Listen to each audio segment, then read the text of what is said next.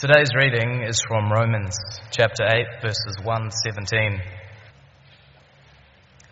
Therefore, there is now no condemnation for those who are in Christ Jesus, because through Christ Jesus, the law of the Spirit of life set me free from the law of sin and death. For what the law was powerless to do, in that it was weakened by the sinful nature, God did by sending his own Son in the likeness of sinful man to be a sin offering. And so he condemned sin in sinful man, in order that righteous requirements of the law might be fully met in us, who do not live according to the sinful nature, but according to the Spirit. Those who live according to the sinful nature have their minds set on what that nature desires, but those who live in accordance with the Spirit have their minds set on what the Spirit desires.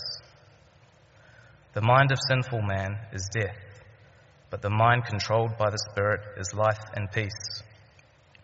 The sinful mind is hostile to God. It does not submit to God's law, nor can it do so.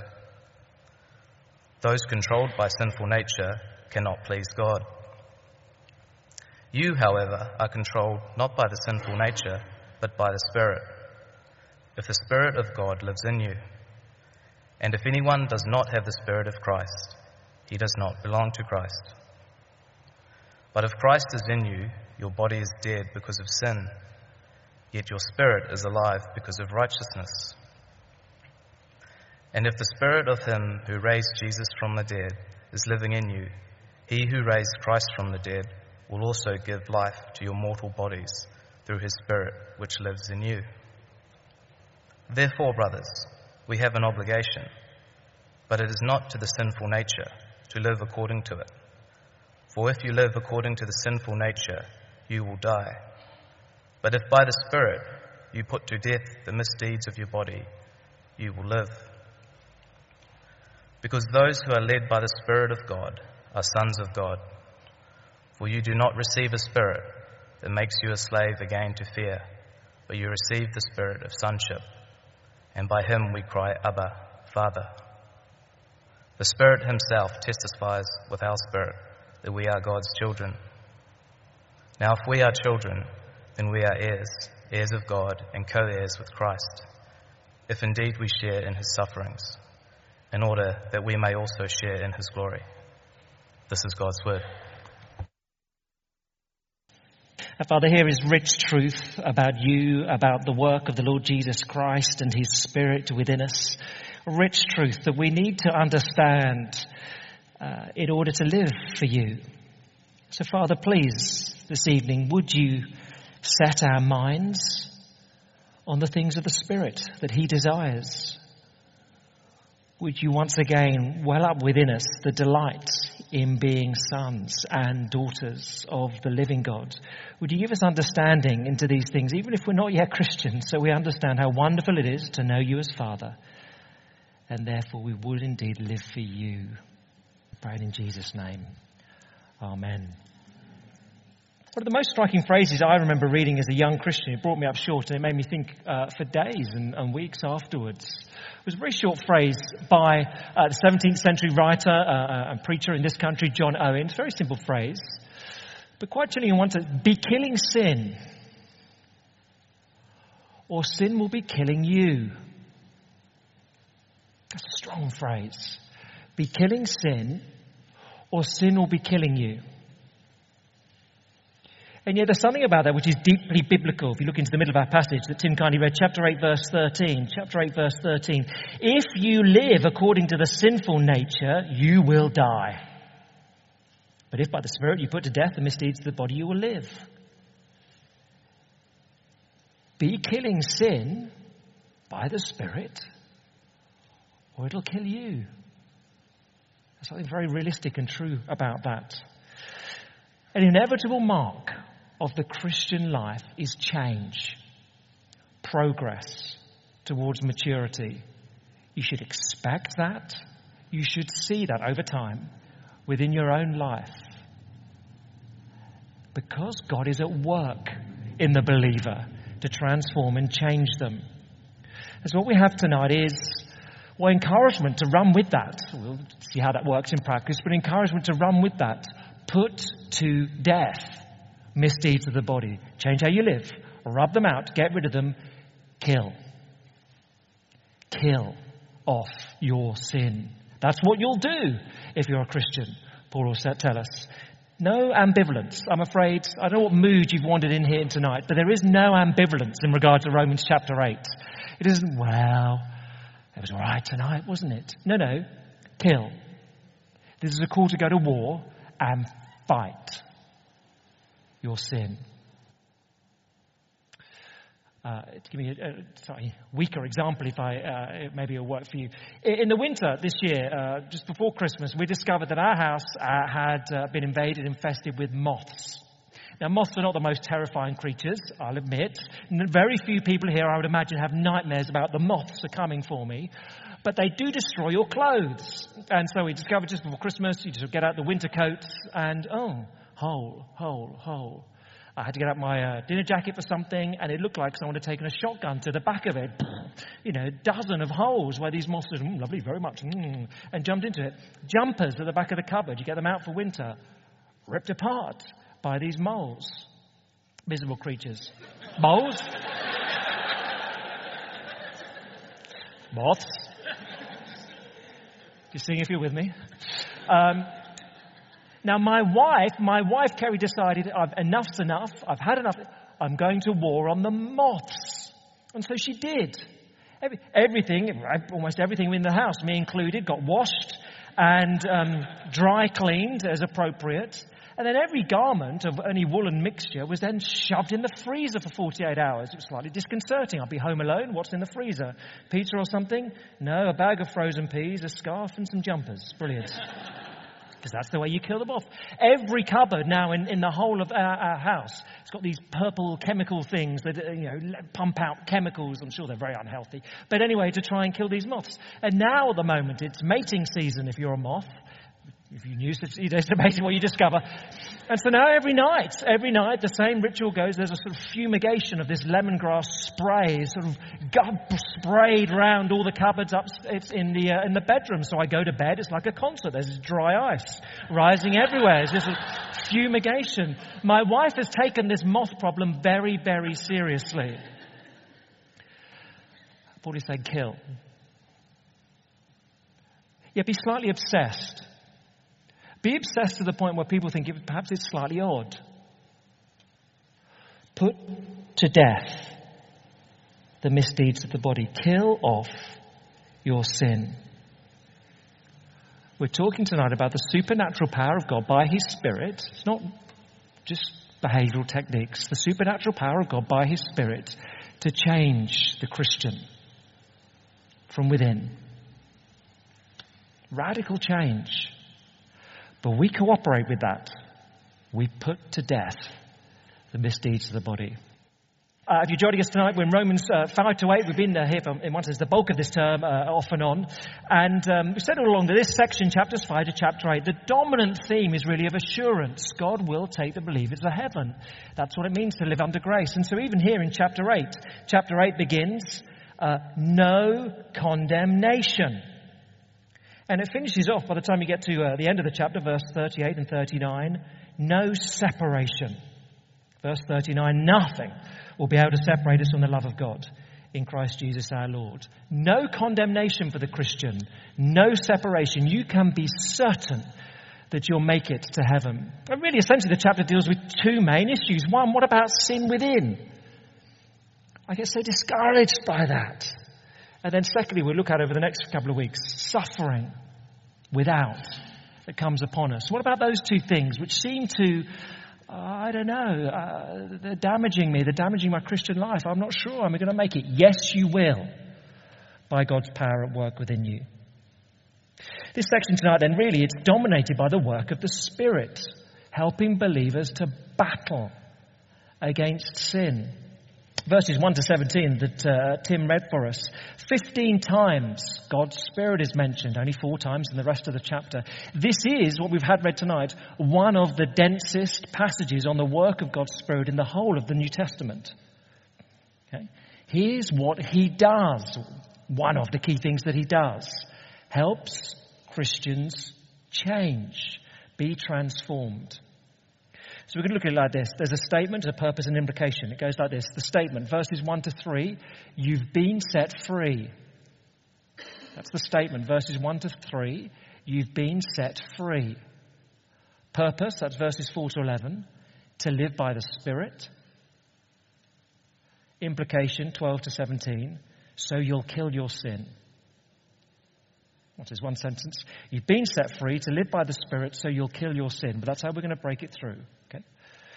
First then, verses 1 to 3, here's the statement, you've been set free. If you're a Christian, this is what has taken place in your life. You've been set free, verses 1 to 3. Let me read it again, verse 1 for chapter 8. Therefore, there is now no condemnation for those who are in Christ Jesus. No condemnation. In one sense, it's the banner over the chapter. It's the key for Christian living. No condemnation. The verdict of the future. When at some point in the future you stand before the Lord and the verdict of him upon your life has already been given to you. Not condemned. Loved.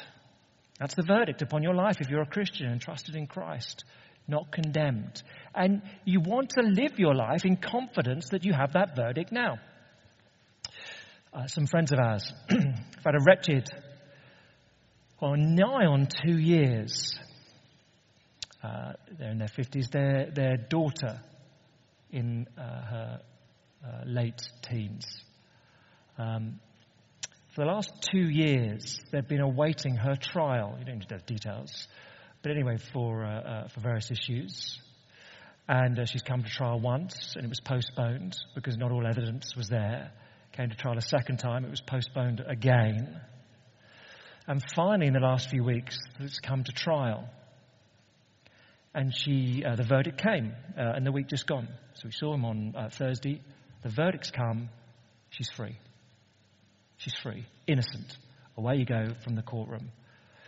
For nigh on 2 years, that trial has awaited them. Now, their daughter's been at home and living with them, and in one sense, all is fine and all is well, and how are you, and good, and they relate, and things are normal. And yet that trial just loomed in the future. So even though it was well and they went about their lives, it's just there. Now, emotionally, they are in a completely different place because it's in the past. The verdict's been given. There's no uncertainty. And Paul would say to a Christian, don't live as if you're out on bail, as if there's a trial still to come and you're a little uncertain and what's it going to be like and how's that going to go? No. It's done. You're free. The verdict of the future, you have that verdict now upon your life, not condemned. You want to live. That's a liberating emotionally, spiritually. It's incredibly liberating to know that. You're not condemned. Free. Now, how has that happened? Verse 2. No condemnation for those who are in Christ Jesus because through Christ Jesus, the law of the Spirit of life set me free from the law of sin and death. Through or in, perhaps a better translation, Christ Jesus, the principle or the operation of the Spirit of life has set me free from the law. Now we saw in one sense in chapter 3, if you were here, God's law, the law of sin and death as it's called here, God's law is external to everyone naturally. And it condemns us, even though it's good. 30 miles an hour is the speeding limit in a built-up area. That's a good law. It's a good law. We understand why that's there. We understand it's there to protect people, so no one's lives are at risk. It's a good law. You can recognize it's a good law, but if you do 50 miles an hour through a little village, you're condemned. The law has condemned you. The law becomes one of sin and death to you, as it were, in Paul's language. Naturally, every single one of us sees God's law and doesn't keep it. So it becomes to us a law of sin and death. We're under the condemnation of sin and death. But when you're a Christian, it changes. So whereas the Old Testament Mosaic law had kept you under the realm of sin and death. When you are in Christ Jesus, you're set free. How does that happen? Verse 3. What the law, the Mosaic law, Old Testament law, what the law was powerless to do in that it was weakened by the sinful nature. Nothing wrong with the law, but sinful people can't do it. God did. God did it. God did by sending his own Son in the likeness of sinful man to be a sin offering. And so he condemned sin in sinful man. Jesus dealt with it. This is a slightly unfair illustration, but let me run with it. When I, 15 years ago, married my wife, Kerry, she had racked up considerable debts, mainly at university and then at law school. She'd just had to pay for her studies and also had quite a good time. And so had racked up quite a lot of debt. By contrast, I was a little bit square, so didn't have a good time, and also had been in work for a few years, and so managed to save a bit of money. What happened when we married? It was a slightly odd thing. I proposed to her, and she said, "Oh, that's fabulous, you're great. Oh, now I need to tell you how much money I owe." Because she did owe quite a lot. When at that point, she was under the law of Lloyds Bank. She owed a debt to Lloyds Bank. When we married, our financial matters merged. I took on her debts. She took on my credit. Because she was united to me. The debt to Lloyds Bank, the condemnation to Lloyds Bank, I dealt with that. And she got credit to her account. That is completely unfair because for the rest of our lives, that's not how it's operated, and she'd be very keen that I pointed that out to you. When I was at theological college, she paid for everything. But when we married, that is true. That is true. And here Paul is saying the believer is no longer under the law of sin and death. Not Lloyds Bank, but the law of sin and death. Because when you're united to Christ, he takes on your condemnation, your debts, and you take on his credit, his righteousness. That's what happens when you're united to him. So the believer no longer under the law of sin and death. Jesus has taken our sin. We've taken his righteousness. So not condemned. Because Jesus has taken condemnation. Jesus has taken debt for you and for me if you're a Christian. You've been set free. Okay, that's the statement. Verses 1 to 3, if you're a Christian, you've been set free.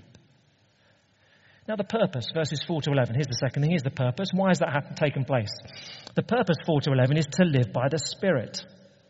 So let's pick it up. He condemns sin and sinful man, end of verse 3. Why? Verse 4. Here's the purpose. In order that the righteous requirements of the law might be fully met in us, who do not live according to the sinful nature, but according to the Spirit. What does that mean? In order that the righteous requirements, it's actually singular, but anyway, the righteous requirements of the law might be fully met in us. Well, two things there. There's the objective work of Jesus. He was condemned for us. He fulfilled the law for us. He took our debts. We receive his righteousness. In that sense, the law is fulfilled. But it's a bit more than that. As well as the objective work of Jesus for us, there's his work within us. Because verse 4, the requirements of the law might be fully met in us who do not live according to the sinful nature, but according to the Spirit. This affects how we live here and now.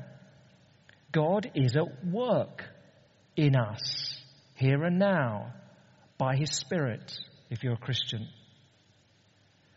And verses 5 to 11 explain that further, what that means. Verse 5, those who live according to the sinful nature have their mind set on what the nature desires. But those who live in accordance with the Spirit have their mind set on what the Spirit desires. There's a real shift when you become a Christian, is what he's saying. The mind of sinful man is death. The mind controlled by the Spirit is life and peace. The sinful mind is hostile to God. It doesn't submit to God's law, nor could it do so. Those controlled by the Spirit, sinful nature cannot please God. Paul is very simply saying there that when you become a Christian, you're under new management. No longer under the reign of sin and death, but under Christ. Near where we live, there's a sandwich shop. And for years, this shop has had the most bizarre, to my mind, slogan painted on the outside. I forget what it was called, but sort of Piccolo. It wasn't Piccolo, but anyway, Sandwich-O. It was called something like Sandwich. But the slogan was, sandwiches made today, sold tomorrow.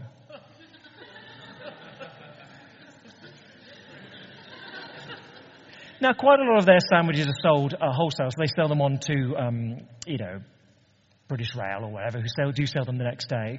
But you could buy over the counter. Their over-the-counter sales were never great. Because while that may have been acceptable 20 years ago, nowadays, we want sandwiches made today. Make them today, we want them made today. That's what we want our sandwiches made. It's been taken over. It was taken over about 3 months ago. New name, the Sandwich Man. Very knowingly, knew what was going on before. Now it says, made today, sold today. That's what we want in a sandwich. It's very obvious, under new management, and there's been a shift. Paul is simply saying here, when you become a Christian, you're under new management.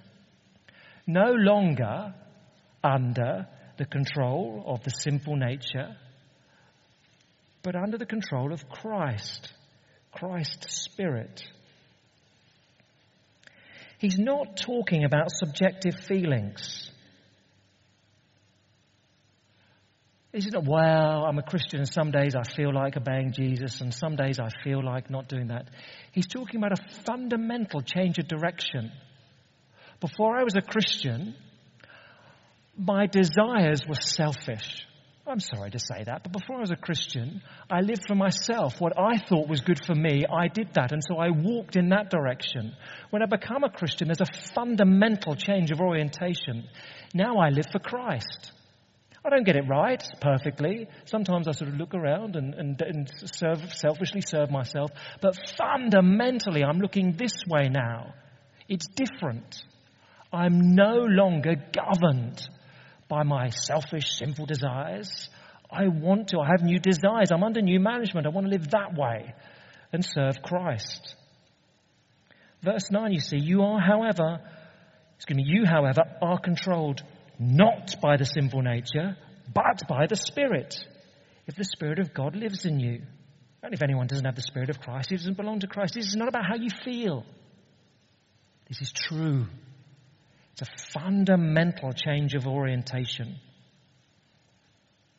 Now look, when you know that changes your future, which is verses 10 and 11.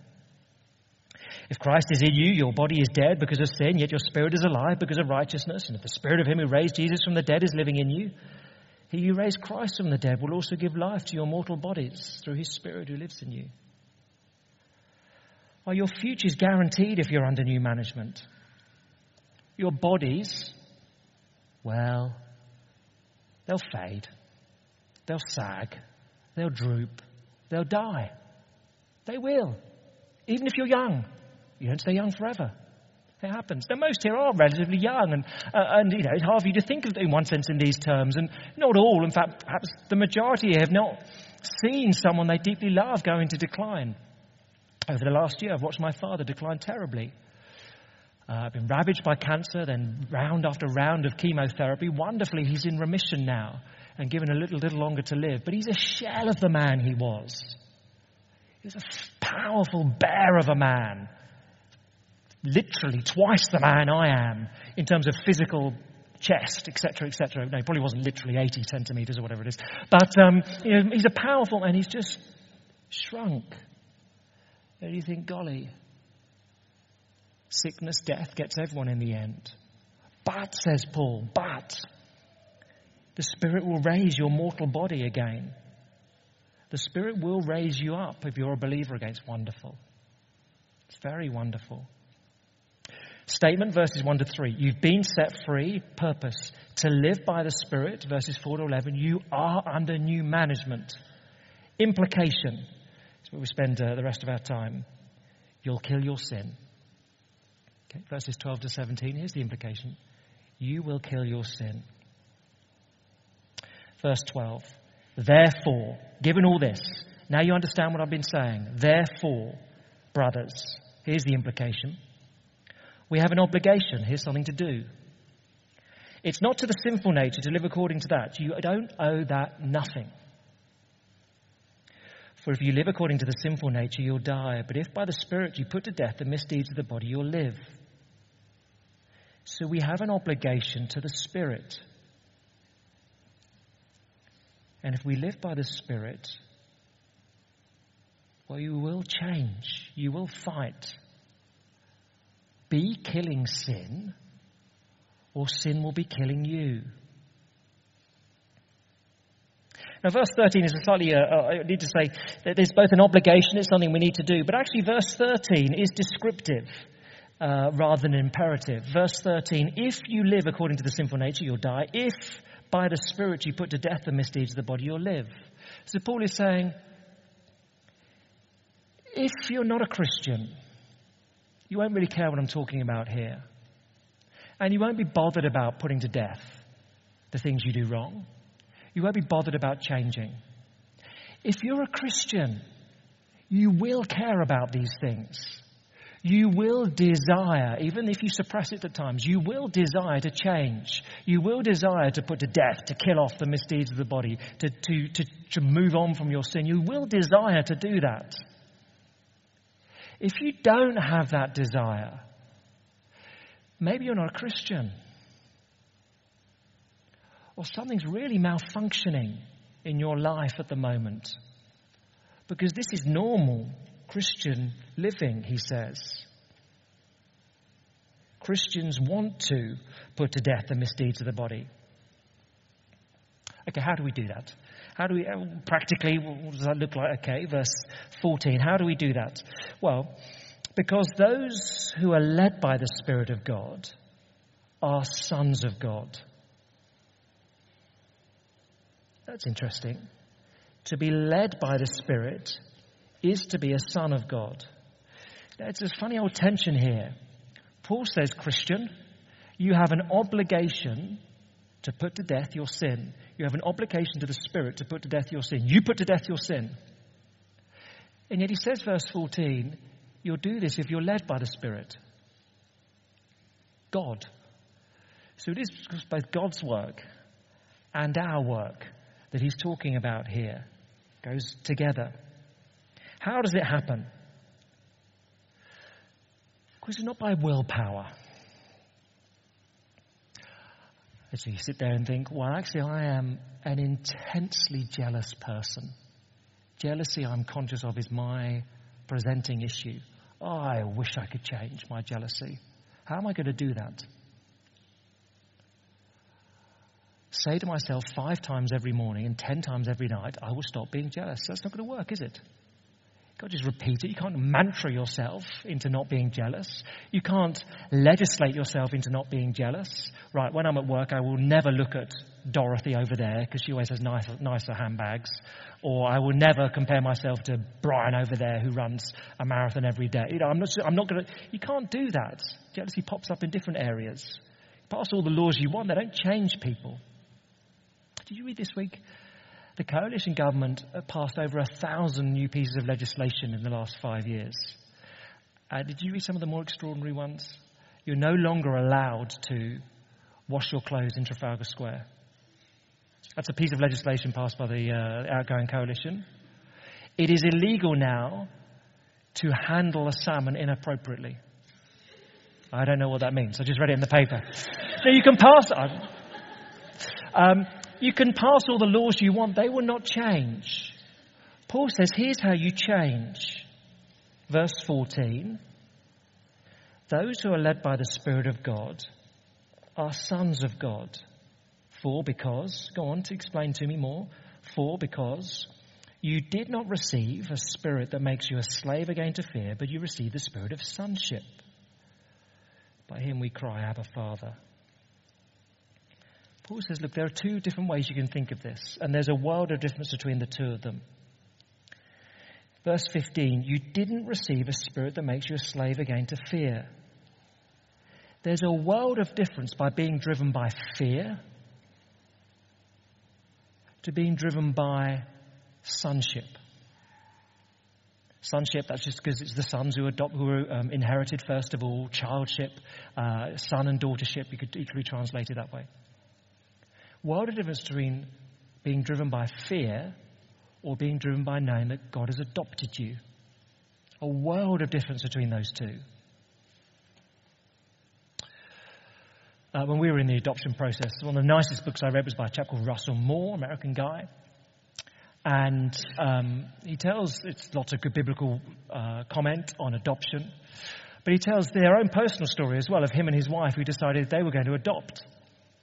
And so they went through due process and they were going to adopt 2 children from an orphanage in Russia.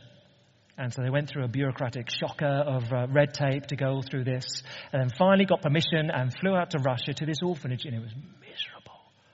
A really wretched place. And so they were adopting 2 2-year-old boys. And through translators, they worked out what was going on there. There wasn't enough food for the kids. They were never taken outside to play. They were just left in their cots all day long. Miserable. So first thing they did, they bought some clothes. They changed the 2 boys. So then he describes it very movingly. They were carrying one each. They took these kids outside. And at first, it's the first time these 2-year-olds had seen the sun.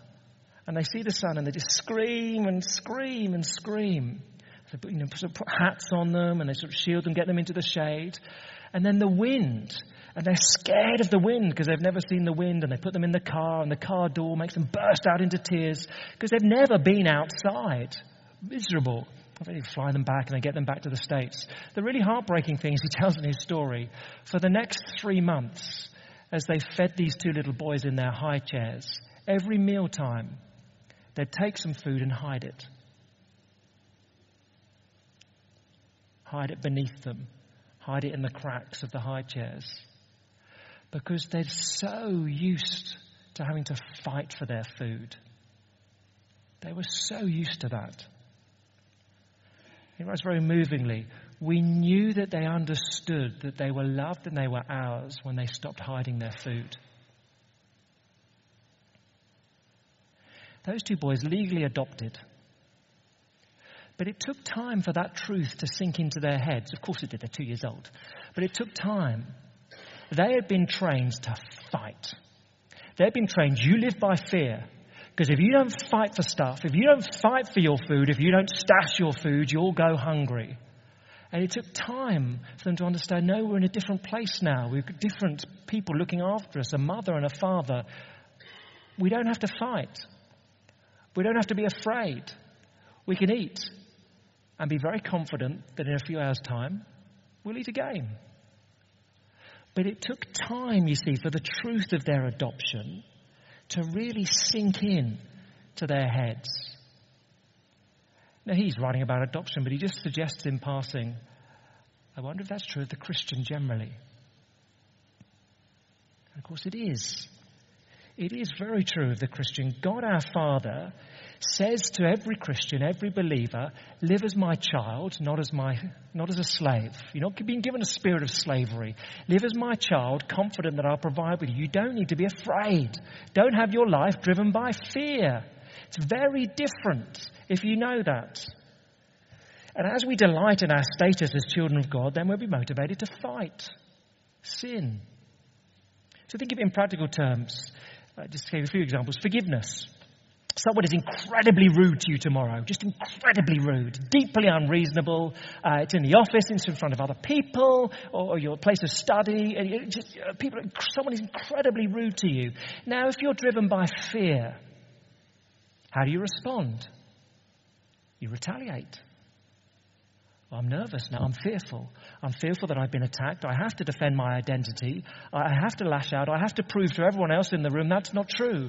I have to prove myself. I have to fight if I'm driven by fear. Whereas if I'm confident that, I'm a child of God, loved by him, I can think to myself, that's unfair. That poor individual is very insecure to lash out in that way when it's not true. And you respond differently. You can forgive them. You can address the particular issue, but do so in a moderate, calm fashion. If you're driven by fear, you've got to sort it out yourself. You've got to fight. You've got to retaliate. If you're driven, you're confident in your sonship. I'll respond appropriately but calmly, trusting my Father. It's very different, isn't it? To be driven by fear or driven by you're a son. Or another one, a slight presenting issue for myself. You forget someone's birthday. And it's a sort of someone special, a sort of parent, sibling, spouse. You forget someone's birthday and you'll be in trouble for it. If you're driven by fear, oh golly, they're going to think terribly of me, you'd be tempted to lie. Oh, I'm so sorry, it must be lost in the post. We've all been tempted by that one, haven't we? Oh, I don't know the postal system in this country. You'll be tempted to lie if you're driven by fear. If you're confident, I'm a child of God. God loves me. I'm safe in his hands. You can say, I'm so sorry. I got that wrong. I've really bogged it. You're driven by fear. You're driven by confidence that you're a child of God. And Paul says, you didn't receive a spirit that makes you a slave to fear. You received the spirit of sonship. You know that God is your Father. So what do? You've got to get that truth. You've got to get that truth in. Just like those little kids had to learn what it means that God would provide. If you just back up, I think verse 5 is a helpful commentary on our role. Halfway through verse 5, but those. You see where I am? Verse 5. But those who live in accordance with the Spirit have their minds set on what the Spirit desires.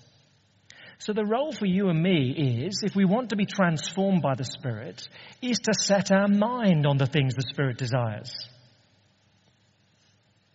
Is to dwell upon what it means to be a child of God, to be adopted, to be his.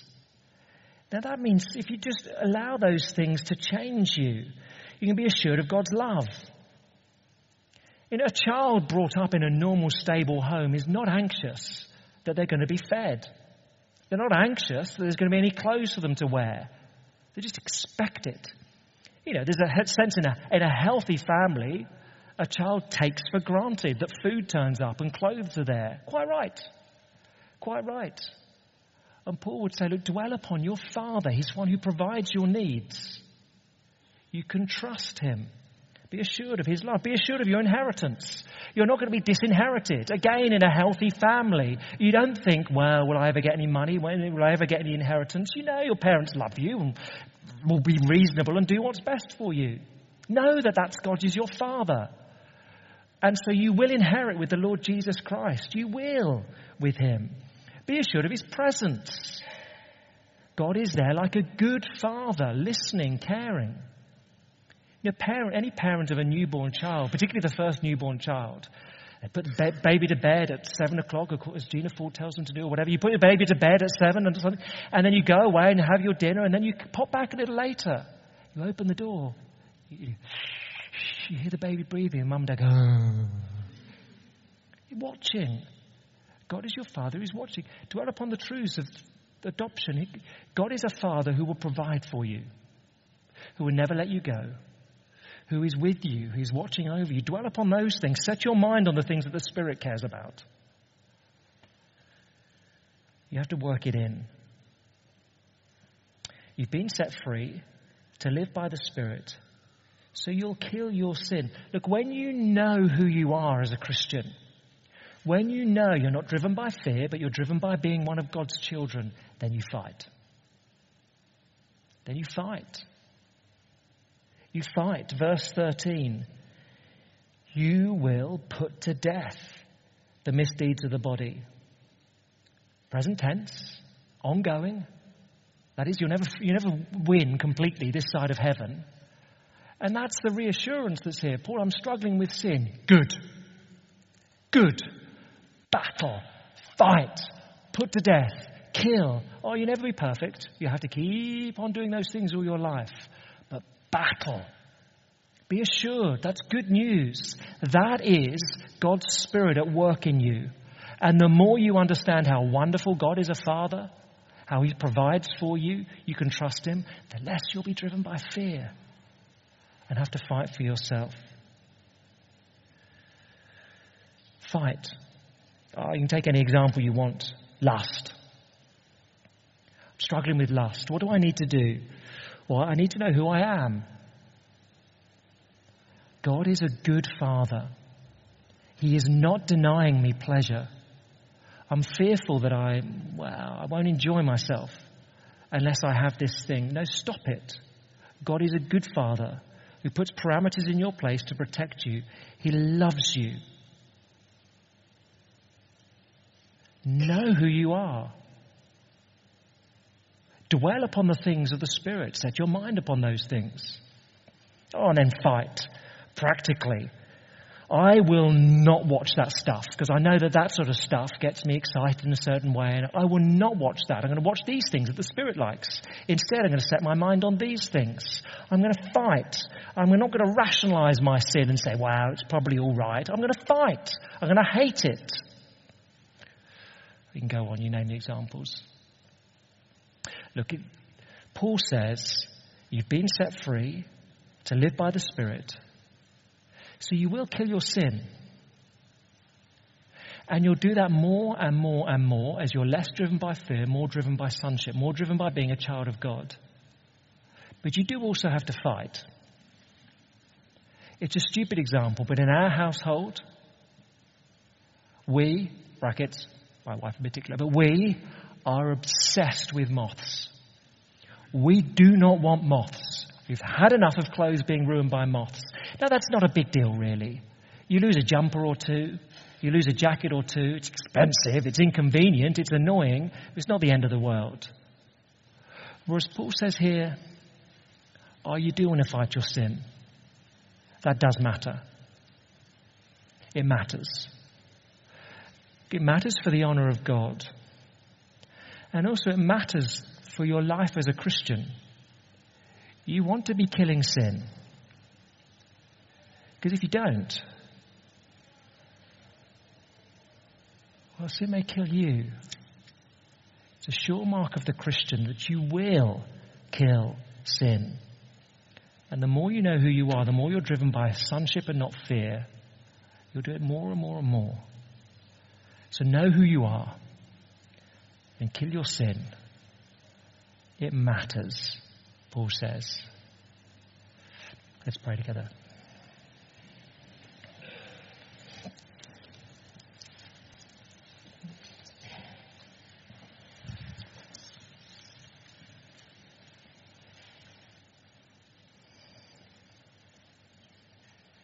Our Father, you are so good.